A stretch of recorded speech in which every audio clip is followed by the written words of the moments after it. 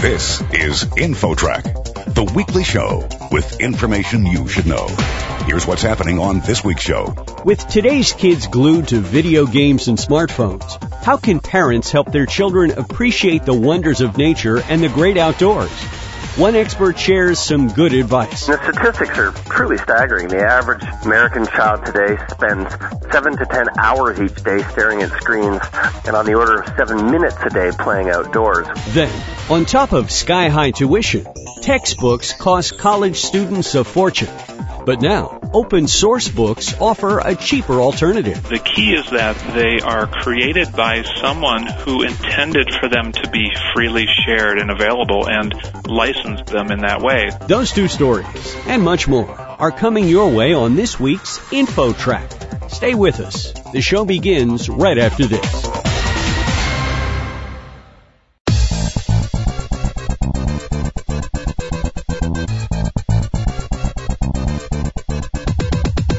InfoTrack, the weekly show with information you should know.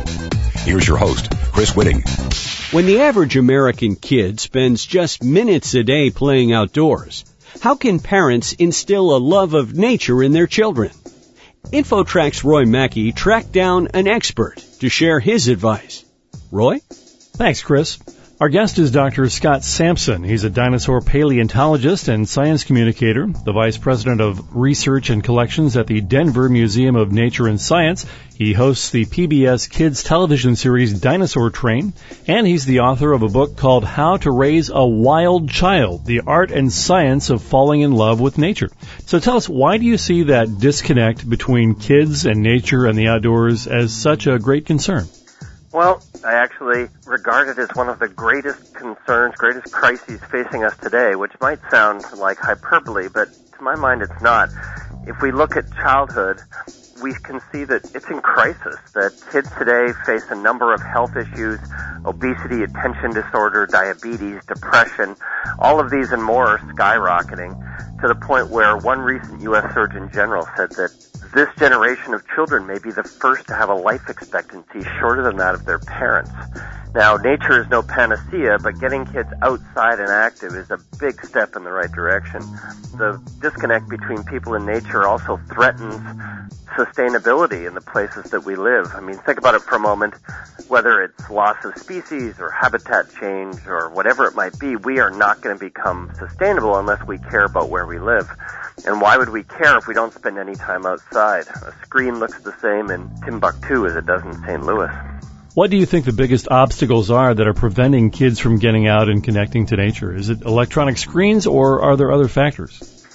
Screens are part of it, but we can't blame the digital revolution for this disconnect between kids and nature. I mean, the statistics are truly staggering. The average American child today spends 7 to 10 hours each day staring at screens and on the order of 7 minutes a day playing outdoors, which is about 90% less outdoor time than their parents had.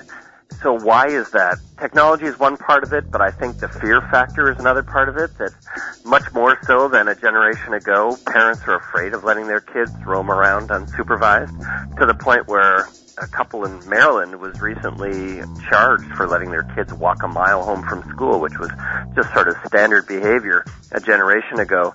And the tragic thing is that our kids are in no more danger of being abducted by strangers than they were in 1950, 1960, 1970. But the media hypes all of these occurrences, so the fear is very, very real, and we have to acknowledge that. I have a 12-year-old daughter, and I can acknowledge having to deal with those fears. And the other factor that comes up all the time is overscheduling. I mean, when we were kids, we came home from school, we didn't have much homework, and we went outside until it got dark. Nowadays, kids have soccer practice and piano lessons and additional homework, and there's barely any time to go out and play. So we need to think about scheduling in nature time and think about it more like literacy. We take reading to our kids very, very seriously. In the same way, nature should not be a leisure option. It should be something that we push to get into our kids' lives. And I have a website associated with the book, raiseawildchild.com, and in there I challenge parents to take on what I call the 30 by 3 nature challenge, just to get their kids outside for 30 minutes 3 times a week, make a habit of it, and don't believe me that it makes a difference. Try it out and see how your kids react. And my guess is that they will be happier and healthier and sleep better and maybe even treat you better along the way. In your book, you use the term nature connection quite a bit. Can you just explain what that term means? Sure. My argument is that we are disconnected from nature in our minds, that we can't be disconnected from nature. Everything we eat, everything we breathe comes from the natural world, but we don't see ourselves as connected with it, perhaps more so than at any point in history. So nature connection is less about having a deep knowledge of nature and more about feeling an emotional connection to it, so that we start to think about nature not just as a bunch of objects or resources for our exploitation, but rather as subjects that we want to build relationships with, that we want to go and connect with in some ways. And that's what nature connection is all about. And part of it is just fostering a sense of wonder that all kids are born with, but we tend to sort of beat out of them by the time they reach middle school. So fostering that sense of wonder with questions as much as answers is a really great way to do it. Just see what your kids are interested in and ask them questions about it. And that is the kind of thing that will keep that sense of wonder ignited. Our guest on InfoTrack is Dr. Scott Sampson. He hosts the PBS Kids TV series Dinosaur Train, and he's now the author of How to Raise a Wild Child, The Art and Science of Falling in Love with Nature. Dr. Sampson, I would think that the way a child relates to nature probably changes as they age, right? Absolutely. The sense of what's wild, the sense of connection, like everything else, changes as kids get older. A backyard can be plenty wild for a preschooler, but isn't going to do it for a middle schooler or a teen. So we have to have the appropriate behaviors and expand our geographic horizons as we get older. We also need to let kids go and give them some autonomy. Think about the freedom that was normal for kids a generation ago, and now a child can reach 10 or 11 years old with barely an unsupervised moment. Rather than being helicopter parents where we're always hovering over our kids, watching every move, think about becoming a hummingbird parent where you're out on the periphery and you zoom in only when needed, which of course turns out not to be very often. And then you increase that distance between you and your kids as they get older so that they have autonomy, so that they can take risks. We don't want to protect our kids from all the risks because they're going to be having to deal with these things eventually, and we want them to be equipped to deal with them by having gone through these things before. So nature connection, as I like to say, is a contact sport, and kids and nature can take it. So rather than saying no when kids want to climb trees or throw rocks or carry sticks, let them go, cheer them on. I mean, clothes can be washed and cuts heal and all those things, and the vast majority of us manage to survive to adulthood despite a free-range childhood. So I think these things are all important. I have a son and a daughter, and both of them are involved in scouting, Boy Scouts and Girl Scouts, and those activities certainly do seem to make a huge difference in how they relate to and appreciate nature.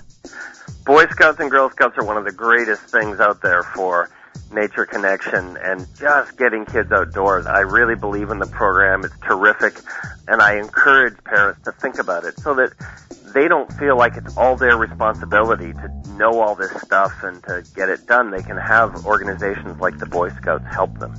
So give us some practical tips on what parents can do to help their kids appreciate nature.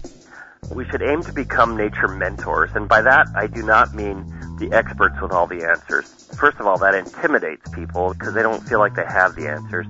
The truth of this is that you don't need to have any answers, that questions are far more powerful at provoking that sense of wonder. So just ask questions about things that your kids are interested in. Start noticing nature yourself. Pause for even 10 seconds when you step outside the house in the morning and notice the clouds and the birds and the flowers. And if your kids see you doing this, they're going to start to value nature in the same way. Let them engage with their full bodies and then really encourage, bolster that sense of wonder with questions that sort of build mystery and feed on things that they're interested in. And even doing that for a few minutes a day can just make all the difference in the world. It's a matter of making it a habit in our lives, much the same way as it was when we were kids. You mentioned a few moments ago that you have a 12-year-old daughter, and I'm sure many people would think with your job and your interests that your daughter would be 100% on board with all of this. But Did researching and writing this book change how you approach parenting and encouraging the appreciation of nature? Oh, for sure. She has taught me more than I have taught her. And having to deal with the challenges of being a parent that wants to connect kids with nature. I mean, if I struggle with it and I believe so passionately in it, then what must it be like for parents who don't have that motivation? So I think that it has completely changed how I think about things, and it's given me a lot more sympathy and empathy for parents who are trying to fit all of these things into their lives. And Jade, my daughter, who's now 12, sort of going on 15, I mean, she's at that age going into teenagehood where she doesn't even really want to be around the grown-ups most of the time. What teens want is to hang out with their peers and take challenges, and nature can be a great groundwork for that as well, whether it's skiing or surfing or hiking or mountain climbing, whatever it might be. Get some 20-somethings to look over them, keep them safe, and let them go so that later on in their teenage years, when they're definitely going to be taking risks, they have sort of this sense of how to do it because of their experiences in nature. Dr. Scott Sampson, nature expert, dinosaur paleontologist, and host of the PBS Kids TV series Dinosaur Train, and the author of How to Raise a Wild Child, The Art and Science of Falling in Love with Nature. Dr. Sampson, can you give us your web address one more time? It is raiseawildchild, all one word, .com. Well, thanks again for joining us on InfoTrack. Thank you so much. I appreciate it. And for InfoTrack, I'm Roy Mackey. Next, college students pay a fortune in tuition. Then they get slammed by sky-high textbook costs. But there's a far cheaper alternative. There's more InfoTrack coming up. Stay tuned.